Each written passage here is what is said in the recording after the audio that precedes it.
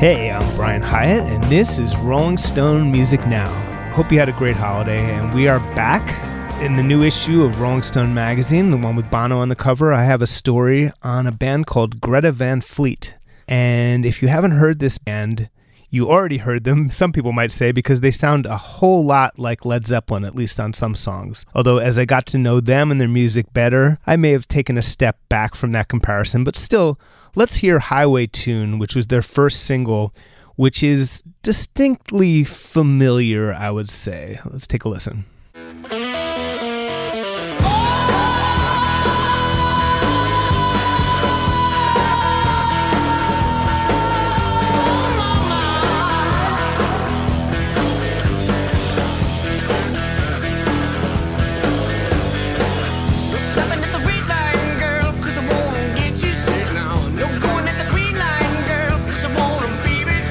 So here's the thing.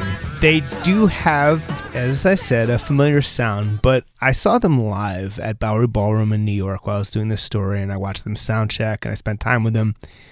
And say what you will about that familiarity, these guys are an amazing live band, and they really know their stuff. One of the things that was really strange was talking to these guys who were all between the ages of 18 and 21, is they were all dropping references like Vanilla Fudge and Free and Howlin' Wolf. As I wrote in my article, it's like they were bred in the lab of some classic rock-loving mad scientist. It almost feels like you're being punked because they're so young and they have such a deep knowledge of not just classic rock, but of blues and roots. So I thought today we'd talk a little bit about Greta Van Fleet and also play extensively some of my interview with them. And to just put it all in context, I have on the phone Stephen Hyden, who's one of the first rock critics to write about this band. Hey, Stephen. Hey, Brian. How's it going? Good. So Greta Van Fleet, you, I don't think, met them. Have you seen them live? No, I've only seen like clips on YouTube. They've only played like big cities at this point. I don't know if they've done like an extensive tour yet, but they don't even have a full-length album out. They have a double EP called From the Fires. That has 8 songs, 6 originals and 2 covers.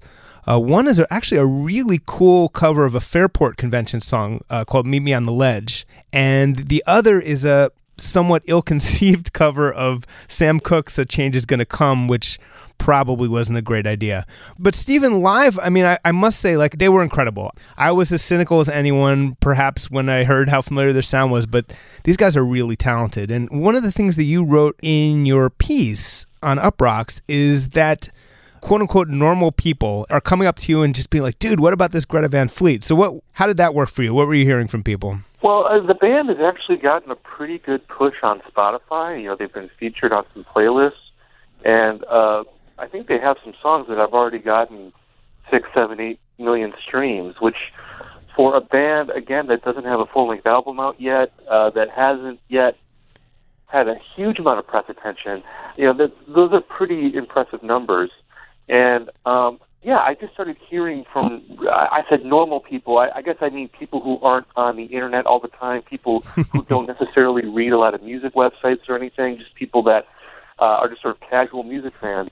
I've already sensed some enthusiasm for this band, and I think it comes from people who are looking for, you know, a certain kind of rock band that isn't all that easy to find these days. And I think they fit that template better than any other band right now that I can think of. You mentioned in your piece the band that I now, after getting to know them, think is the best comparison. I think both you and I, our heads went to Wolfmother, who was a band from a few years ago who was doing kind of a Led Zeppelin imitation, you know, which is probably a little unflattering. They were highly inspired by Led Zeppelin. But now, after really getting to know them and their influences and listening closer to them live, et cetera, I would compare them to the Black Crowes. And you were comparing them in the sense that the Black Crowes were a revivalist band that was getting a lot of attention back in the 90s. I would actually compare them even musically. I think live they sound a little bit more like the Black Crowes. Actually, I would say even more specifically, what they remind me of, it was when the Black Crowes went on tour with Jimmy Page and played a bunch of Zeppelin songs, which I happened to see. And that's what it reminded me of, which is really interesting. Anyway, I mean, you were cynical at first about this band for obvious reasons, but detail those reasons for me. Well, because especially their first EP that came out, it's so derivative of Led Zeppelin. Like, I know that they've talked about how they listen to a lot of blues music and a lot of the music that Led Zeppelin was inspired by, and I think that they've tried to maybe play down those comparisons. But, you know, it was so Zeppelin-esque that it was hard not to feel like, okay, is this just a rip-off band? You know, or are they really doing their own thing? And I have to say that one of the things that won me over with them is their age. You know, these guys are, you know, between the ages of 18 and 21, and I mean this as a compliment. There's an element to them that it's a little like watching a dog play a piano. You know, the fact that there's these young guys that play this bluesy rock right out of the 60s with a lot of credibility. I mean, they're really good at what they do.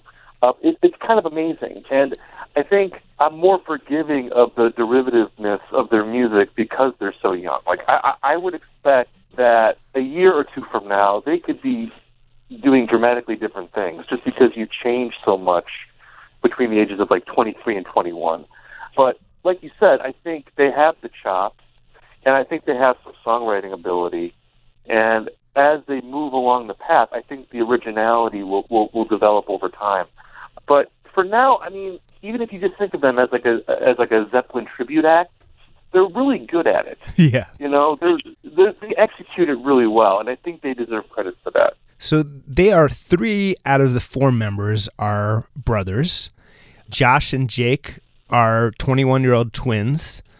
Josh is the lead singer. Jake is the guitarist, and Jake is the one who, in my discussions, was most explicit about really studying Led Zeppelin. He studied a lot of other people too, though. In fact, he really likes Paul Kossoff from Free. He really likes a lot of things, Hendrix. But he said he studied Jimmy Page so closely that he claims that he figured out how he thinks. So the other ones I kind of believe aren't necessarily the biggest fans. So then there's also the drummer who is not related, Danny Wagner, and he actually seems to prefer Carmine Appice from Vanilla Fudge, but Carmine has stylistic similarities to John Bonham. That said, I mean, you know, they're very aware of the Zeppelin thing, because I was wondering how sort of annoyingly self-conscious they would be and how much they would shy away from it, but they were pretty playful about it, which is exactly the right approach. In fact, you know, we met at the Strand Bookstore in Manhattan, which is pretty damn close to the house that's on the cover of Physical Graffiti. And I actually had this thought in advance that we would just wander over to the Physical Graffiti house and I would kind of be like, hey, look at that, and just see how they reacted. But in fact, within like 10 minutes of talking to them, one of them produced a picture of Josh, the front man, sitting in front of the Physical Graffiti house. So it's not like they're not running away from this. And the drummer, Danny, in the Strand, one of the books he picked up, he was looking at the 33 1/3 book at Led Zeppelin 4, which I just had to laugh at, you know. So it's cute, and they really do know their stuff on a level. There's a point in the interview I'm going to play in a little bit where they go through the different Kings, Freddie, BB, and list them all, and I really can't think of a young band since the Black Crowes who might do that, you know. And the other thing I found really charming that I don't think is in the interview we're playing is that one of the contemporary bands that meant the most to them is the Black Keys. And it turns out, you know, I wrote a cover story about the Black Keys in 2012, and it turned out the cover from that cover story has been hanging up in the garage where they formed and did all the practicing for the band the entire time. So at that point, how could I not like them, you know? Well, and how amazing is it that, you know, like when you get older, you feel like, 2012 isn't that long ago. Exactly. But for age, it's like that was when they were in middle school, and that was a really formative thing for them. I mean, I think one thing that this underscores, you know, these kids being into this music, is the fact that, you know, not every kid is listening to what is happening right now. I think of myself when I was 13 or 14, I was really into classic rock, and I listened to classic rock radio, and I was interested in that. Nowadays, it's even easier to get into that stuff because Spotify, you know, or any streaming service, you know, you can listen to an entire discography of Led Zeppelin or Free or any of these, you know, great British blues rock bands of the 60s and 70s. You can become an expert in that stuff in a relatively short amount of time. So, maybe we shouldn't be so surprised that 18, 19-year-old kids would be into this kind of thing, because it's certainly there for them if they want to discover it. It's an amazing point, Stephen. You're absolutely right. And, you know, I was struck by the fact that they were actually a little old manish to possibly to a fault that they would admit. In fact, the first quote of my story is that we're basically a bunch of old men, Josh says, because I ended up wanting to argue hip-hop's merits with them because they were dismissive of basically everything that's happened in music since like 1979, and I'm sitting there getting offended at these kids for being old fogey-ish, which is a very strange sort of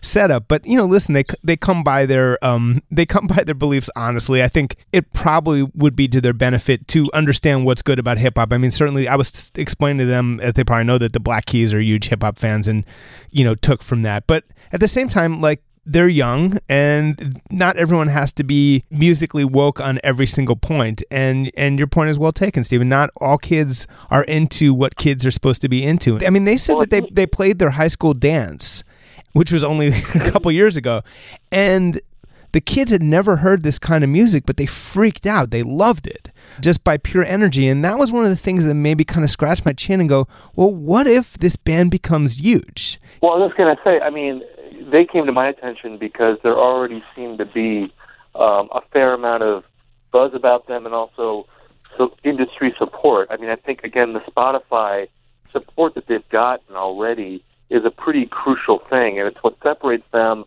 from a lot of rock bands, especially indie rock bands, who don't particularly stream that well. You know, like we've had, like in 2017, there were a couple instances of indie rock bands having number one records or top 5 records, and most of their sales were physical sales. They didn't really have a lot of streams.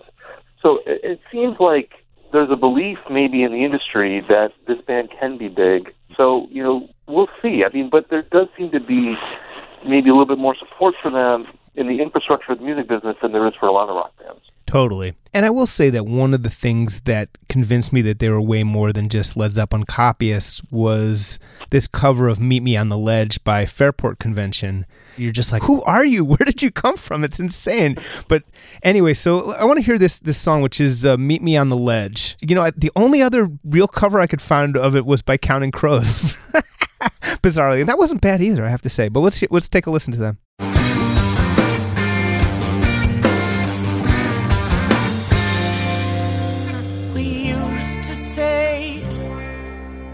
Comes day, we'd all be making songs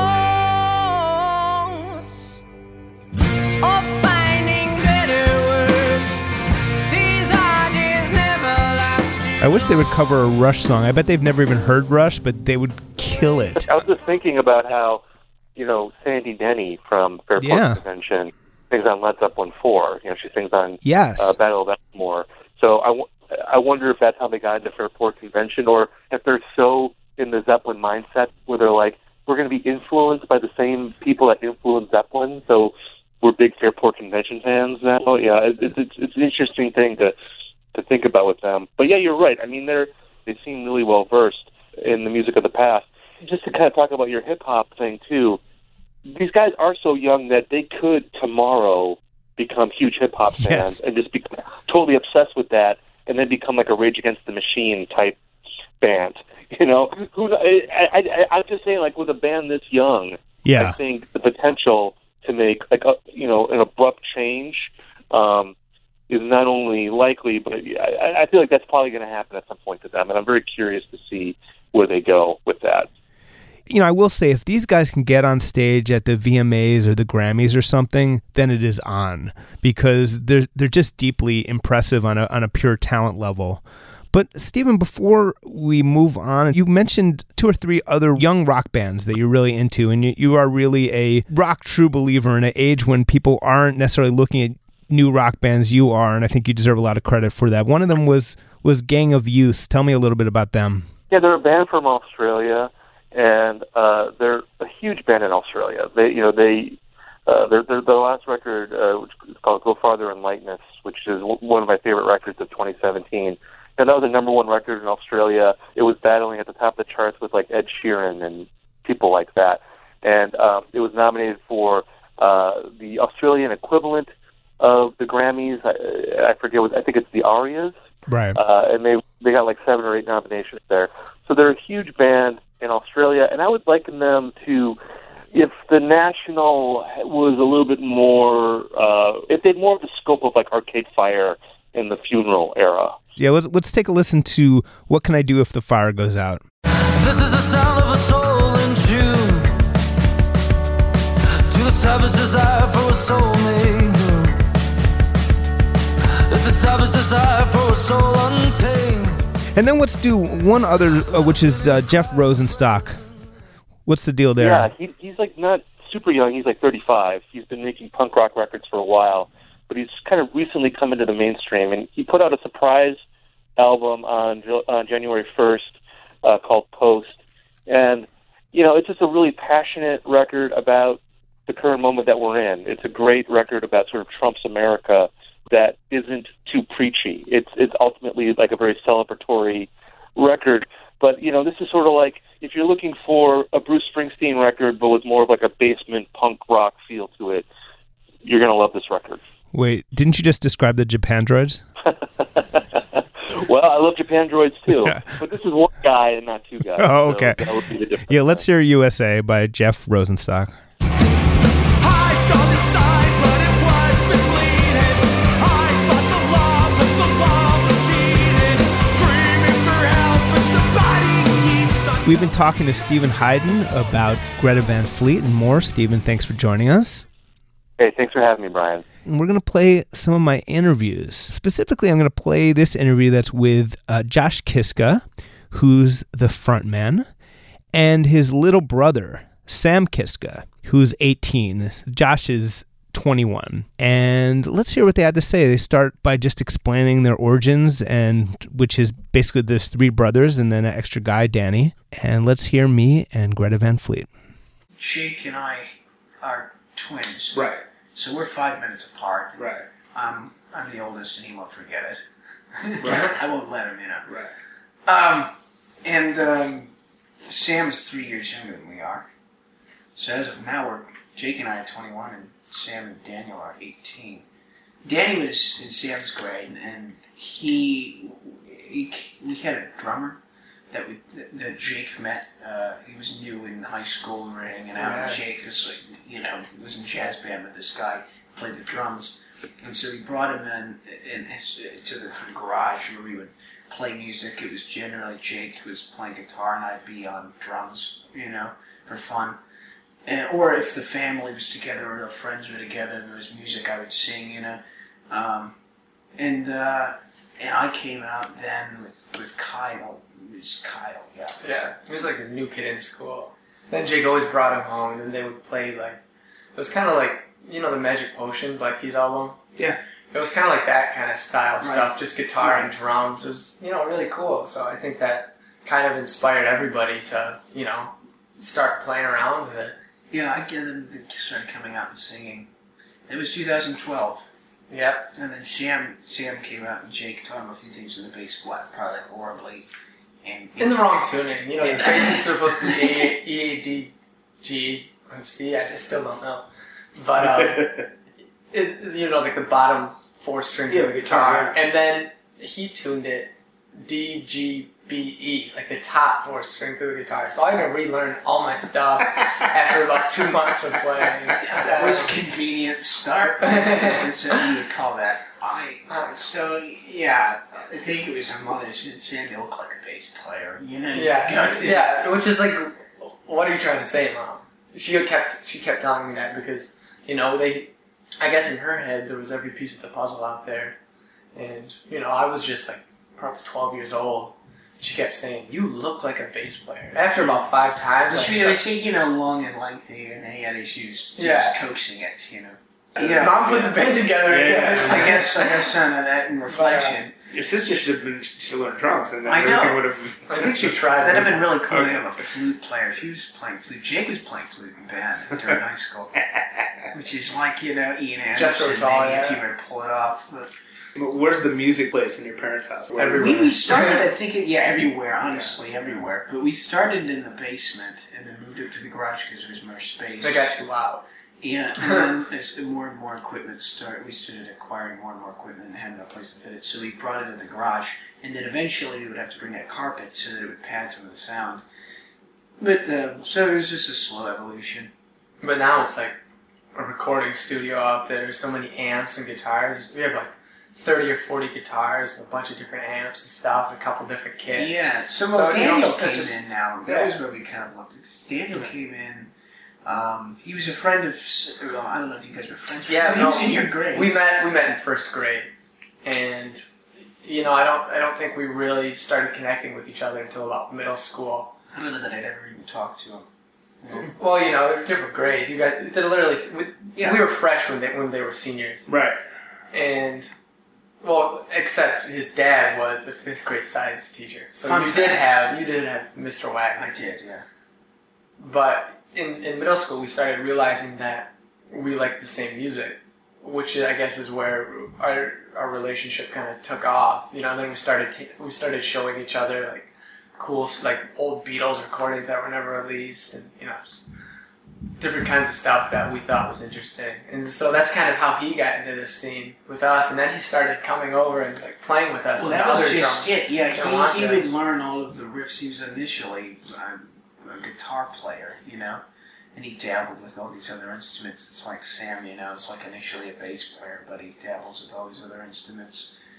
So he learned all of the riffs that Jake had, that when we were kind of playing with Kyle the first year, when we kind of like 2012 would be like what we called marks the first year of the initiation of the whole thing, and he would go to the shows, Daniel would.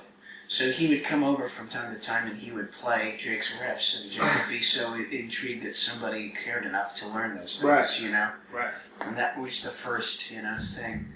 It was eventually Kyle's health, I think, became a bit of an issue, and we had to get somebody to come in to play the drums. We were, I think, at a biker gig. Yeah, it was a biker gig in the middle of the woods.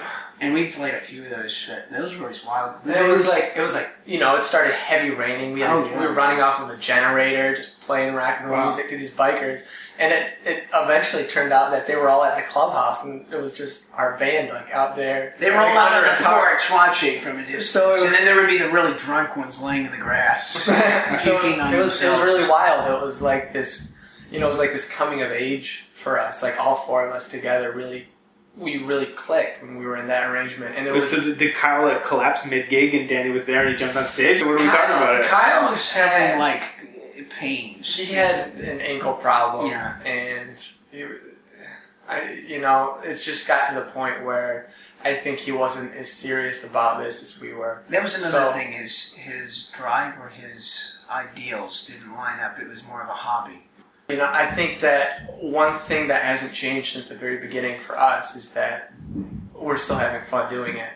When we get up on stage and we're having the time of our lives. There's a great deal of the just purely the sensation of making something authentic and that moves us, And none of that stuff ever seems to get in the way. I mean, honestly. We get to play for hundreds of people, thousands of people every night. People so often misinterpret that. They always come backstage and expect that there's going to be women and cocaine and things because it's rock and roll. Mm-hmm. We're all sipping on our tea time in Walden or something. I don't think it doesn't apply so much to us as we are now. I hope. Yeah, because there's a lot of things that we haven't reached the asshole stage. There's lots of things that can get in the way of music, and I guess all of those. There was an emergency. We just had called Daniel in Sydney. He was at a golf tournament because he's a very serious golfer. He was on the team, and he was like, "What? He was like the best state in the state or something." One of those things. So he came in, and it was like, "Oh, this is it." And I don't think we ever played a gig with Kyle after that. So you already knew the songs, obviously, kind of. Yeah, he did. And we played old covers. We played old covers like Cream Stuff and I think a couple old Bad Company jam. We did our original stuff early on, and he just kind of sensed all of the movements and stuff. So it was really incredible, that feeling to be the first time playing with that arrangement. It was magic. Were you named Greta eventually yet, or was there ever a previous name? No, I don't think there was any really previous name. I mean, we never really settled on anything. Mm-mm. No, it was just we had our first real show coming up, which was Franken with AutoFest, and tens of thousands of people coming to town. And they shut down like 2 miles of state highway right down the main road and park all the cars. They have a bunch of bands played, and somebody gave us the opportunity to do that. And we thought, well, then we're really It's like, need to settle on we it. need a band name then, So Right. it didn't come until the morning of. So Kyle had come back from lunch with his grandfather the day before the show, and we were, rehearsing or whatever. And he said, my grandfather dropped me off. He said he's going to go chop wood for Greta and the Van Fleet. I thought that would be a cool band name. I said, well, yeah, that is a great band name, but we'd have to take the N out, which we did. That was kind of it from there. And I don't know. At the beginning, we do like all covers. A lot of covers. We wouldn't want to play a gig with if we were doing some original stuff. So we always had original stuff. We were always writing it. So what was the actual cover set list? Like what was on the? I don't know. Really early on, I know that there was a Jefferson Airplane song on that we did, and there was Janis Joplin, because those I wanted to do. Yeah, and Those are I guess we did some. Which Jefferson Airplane then? I think it was White Rabbit. And Janis was, I'll take another little piece of my heart. Yeah, so it was. And then there was Cream in there too. Lots of Cream, yeah, like Outside Woman Blues. Wow. I think even like That's a deep cut. Man. White Room, Yeah. White Room, Sunshine Yellow. Oh, So White Room I liked a lot. lots of, like what else are we gonna play? And we really dug back into like the reasons that we got into music. Lots of old like blues standards. Yeah, we would. Which do, like one that we Rolling and Tumbling. We used to do the Willie Dixon. Yeah. And we really wanted to do Smokestack Lightning and all that really cool stuff. Yeah. and so we stuck with one that's Evil, Yeah. Nice. and which we're gonna play tonight actually. Nice. Yeah, so it's the one cover in there. I think it's only right to pay homage to our roots, because that's really where we all get along. The blues. Yeah, it seems to be that glue, because it's everybody. Sam will come from a jazz world, and I really like this very more like psychedelic or world music, and Daniel seems to be very folk oriented, which I like, and Jakey's very, very rock and roll. And so when it gets down to it, that blues thing is where we can all kind of call the spinal cord of the biology of this thing. It's a disgusting comparison, but it's a pretty fantastic one, isn't it? But it's like earlier you witnessed me poking fun at their inability to listen to different kinds of music. Yeah. And so we really do come from all different backgrounds, and we all come from soul, funk, R&B, Motown. Oh yeah, that was what a lot of the blues. stuff we grew up on. Yeah, so like we were listening to the Allman Brothers, but we listened to Sam and Dave, and like Joe Cocker and Wilson Pickett and Booker T and the MGs. This is the stuff our father would play when we were in the car all the time. The very first thing. That was all we knew. There were 2 songs that I can ever remember, like wanting to listen to and like singing along to. And one was Taj Mahal was another. Taj Mahal was a big one. Yeah. But Mustang Sally, right? Mustang Sally, the Wilson Pickett. Yeah. I remember that. We all really liked that. What were you gonna say? But the first 2 songs I ever remember wanting to listen to were "Ramblin' Man," the Allmans, and "I'm Looking Through You" off of Rubber Soul. So it's just interesting, seeing the direction. I that do we all remember take. that was I really liked that one too. The Rubber Soul track. That was something. That's great always stuff. we would want play that one. You'll sing along to it. Yeah, Dad always had Rubber Soul in the car. We always loved that album. Yeah. I just remember, a lot of the blues guys too was surprising. I think that was just kind of what, and Jake really, really got that. And I kind of was really struggling to understand that because I really liked the soul stuff. And I didn't quite get the blues stuff so much. Yeah, and I grew into it, I really did. And then it's like you can't separate yourself from it. Because we were listening to stuff before we were even born. And so it was like all the Kings, B.B. King, Albert King, Freddie King, and then like Buddy Guy.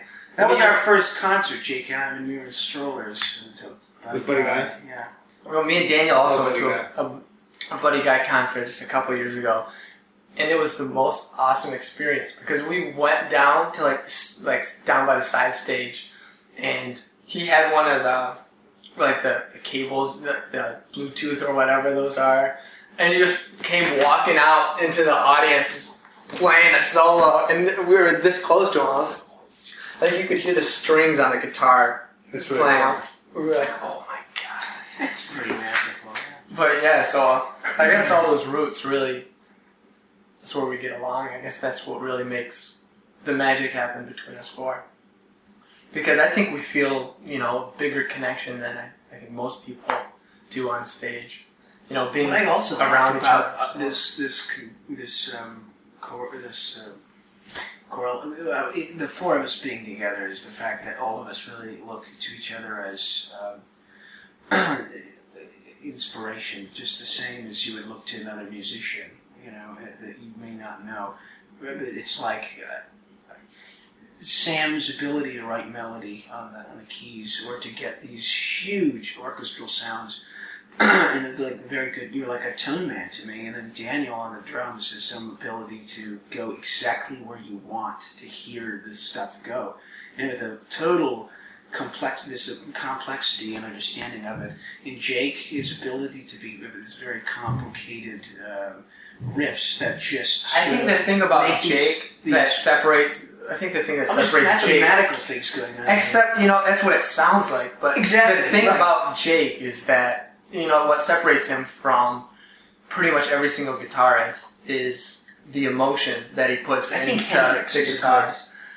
Hendrix would just be out there, just high, flying somewhere off in the cosmos. And Jake, I think, as far as influences go, I think Hendrix was just like, I remember him as a kid being so engrossed and so. Well, there's something so true about that, and that's the fact that you can't. That's what drew Jake to the electric guitar right away. My father said, "You can't play that thing. You're not going to know how to play it. Here, play this acoustic for a year, and then I'll let you play the electric." He took away his electric guitar for a few months until he could play acoustic. Because all he was doing was cranking the gain and just sort of. Right. And my father said, "Oh, that's noise. Here, try this." The story I've already heard is that you sort of didn't know that you had this high part of your voice until it just came out one day, or is that? No, not really. Yeah, it's true. I didn't. I was just more. I think when we started this, it was more of a blues-sounding vocal, probably. Because I didn't know really how to get that sound. But when these guys were so loud, it's like you got to find a way to shoot through that volume. You have to be, you have to have this high-end, compressed, sort of sharp, loud thing. Otherwise, it wouldn't have worked. All the monitors in the world couldn't get enough volume to me over the sound of this, thunder in the room. Huh? Maybe that's why Rod Stewart and Plant started doing it in the first place. I theorize there's probably something to do with it. Who knows? You would want it to do acting and stuff, you weren't necessarily. Yeah, I wanted to be an actor initially, and then I was, I think, always filming with whatever I could get, and we would stay with our grandparents, and I would shoot with an old black and white boxy camcorder thing. Man, I think it had color at one point, but it was just shot. And so that evolved into an addiction, So I wanted to make film as a director, really, and I would do that. It was what I lived, eat, sleep, breathe. That was definitively it for me, and it was like a spiritual practice almost. And this singing, and it was part of I did some theater in high school, and we did some musical stuff, and I was lucky enough to, in my 4-year high school career, get 2 leads, 2 years. And I was singing in those musical parts. What'd you play? I was Willy Wonka in one, which I really liked. And then I got Cat in the Hat in the other. It was just different.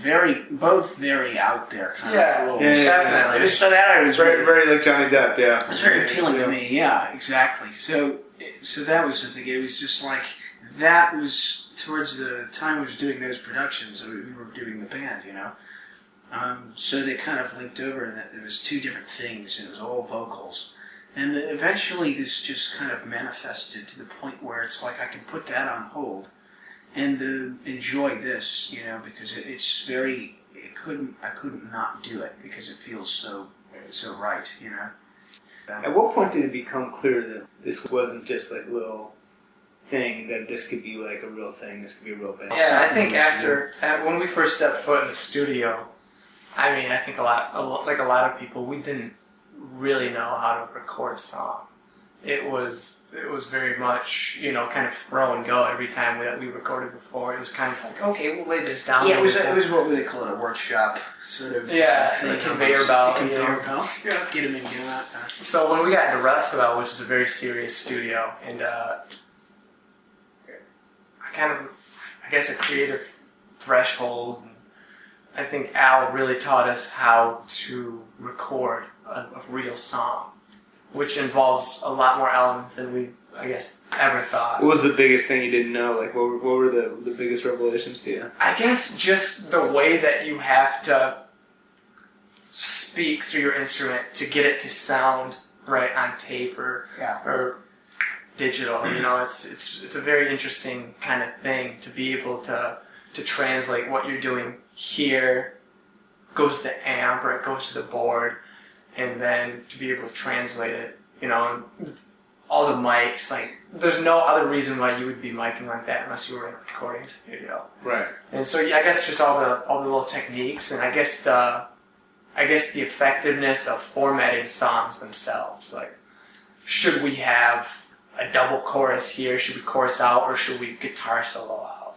You know, so it's just these totally crazy things that I guess people who don't record music ever think about. I guess a lot of it too is some of the exciting stuff was how to get a certain sound that you wanted, or how to get an effective part. You know, if you want the chorus this big, well, then you're going to have to add these parts. So you're going to have to, you know, put this in sonically or that in to get that, to achieve that kind of, you know, golden archway. It's and it's like you don't have to go all out, you know, because a lot of the time that just sounds terrible. No, light and shade.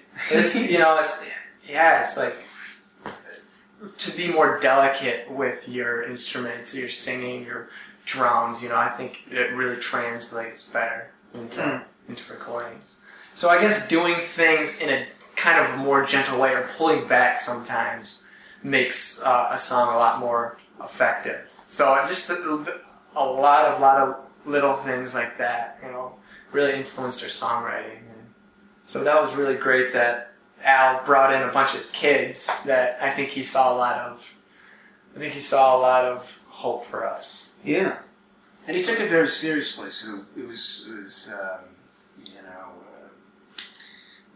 kind of we felt that somebody who had been doing this for so long to take us seriously and to take what we were doing seriously and to work that many hours on creating something that could be just as perfect as he could make it was very. We were appreciative of it. You know, because every time that we went in a recording studio before that, it was kind of like we came out and we listened to the recordings, and the recordings we felt weren't as good as how we played. For us, recording is very important. When we demo songs, we demo them exactly the way we'd like to hear them on the album, and then I think that's up for interpretation for a producer or anyone who has an opinion of which way it could go or should. What was like the first original you guys had? Do you know? Highway 2. Wow. Which is why it's 5 interesting. years ago, yeah. When you listen to Black Smoke Rising, the EP, it's interesting because Highway Tune was the single. Highway Tune was our first thing out of the gates. And it may not be the most like technically crazy song, but I think the emotion is there. I think that, you know, it is very much Greta Van Fleet, and it really shows where we were at that time. And it really defines the basic foundation of our sound. So I think Highway Tune was a great choice. And then you listen to Black Smoke Rising, which is on the same EP. And that is the song that we wrote when we were formatting and, you know, recording the other songs. So, and then it turned into the title track. So it was the most contemporary on the first 4 songs that were released. Yeah, so and then that was kind of one. I guess a few months later we felt like Black Smoke Rising wasn't done, and so we did it again from the fires. How do you deal in your heads with the fact that so much of what's going on in music is pop or hip hop or sounds nothing like this? Is there anything you try to do to sound like now, or is it I think that a lot of You know what I people, mean. a lot of new bands go out to mimic what they hear on the radio. Yeah. And if you do that, you're literally already 5 or 6 years behind. Yeah, you couldn't. And honestly, I really don't think that we know any of the trends that are going on right now. I don't think we care. That's funny. So it's just, I don't know. I think is We're really a artists. bunch of old men. Yeah, we do what we want. We make it sound like how we want. We make the songs like we want to listen to. Part of the reason we were starting to play music was it was like kind of we wanted to create stuff we wanted to hear that wasn't really out, you know. But yeah, that was just a thing, you know. You can't. It's a great statement, and you're going back in time because somebody else is going to set another trend, and before you know it, it's just like it's going to be one of those things that just doesn't translate anymore. It's not. What's the word? Timeless. Celebrities want to be what all the time, and then they fade into Relevant. obscurity. Relevant. Yeah. It's just no longer relevant. So when did someone first hit you with like, you sound exactly like Led Zeppelin? Like When the cat got out of the bag. I would say right after we released Highway Tune. And Yeah, the original recording, though, I think. yeah, the original. Interesting. Yeah, which was not the Rust Belt recording, the one that people hear on the album or the EP. But that is a good question because we didn't get that for the first year, I don't think. Well, we got a lot of different stuff. You know, people always hear something that they've never heard before, and they have to immediately assess it and try to rationalize. You guys sound like Credence, I mean, man. we got all kinds of stuff. I got horrible. I mean, you sound like Arlo Guthrie, and I'm banging my head on the wall. And everything. Great. Arlo fucking Guthrie. Yeah. So you've been listening to Rolling Stone Music Now. I'm Brian Hyatt, and that was me talking with the rising rock band Greta Van Fleet, specifically Josh and Sam Kiska, the singer and bassist/keyboardist of that band. We will be back with more Rolling Stone Music Now next Friday at 1 p.m. here on SiriusXM's Volume. In the meantime, you can download us as a podcast wherever you get your podcasts and subscribe to us as a podcast. And maybe leave us a nice review on iTunes or wherever you get your podcasts, but probably iTunes. We could really use some nice reviews on iTunes. But this has been Rolling Stone Music Now, and we will see you next week.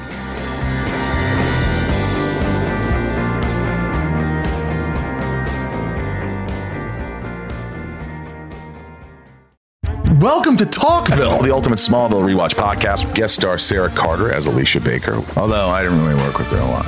But Tom did, and they had some real big smoochy scenes. Yeah. Can we talk about that? Could there be any more sex? What was a 3-page makeout scene that just kept going? Good Lord, we get it. They have chemistry. Jump in now or catch up on any of the past seasons of Talkville on YouTube or wherever you listen.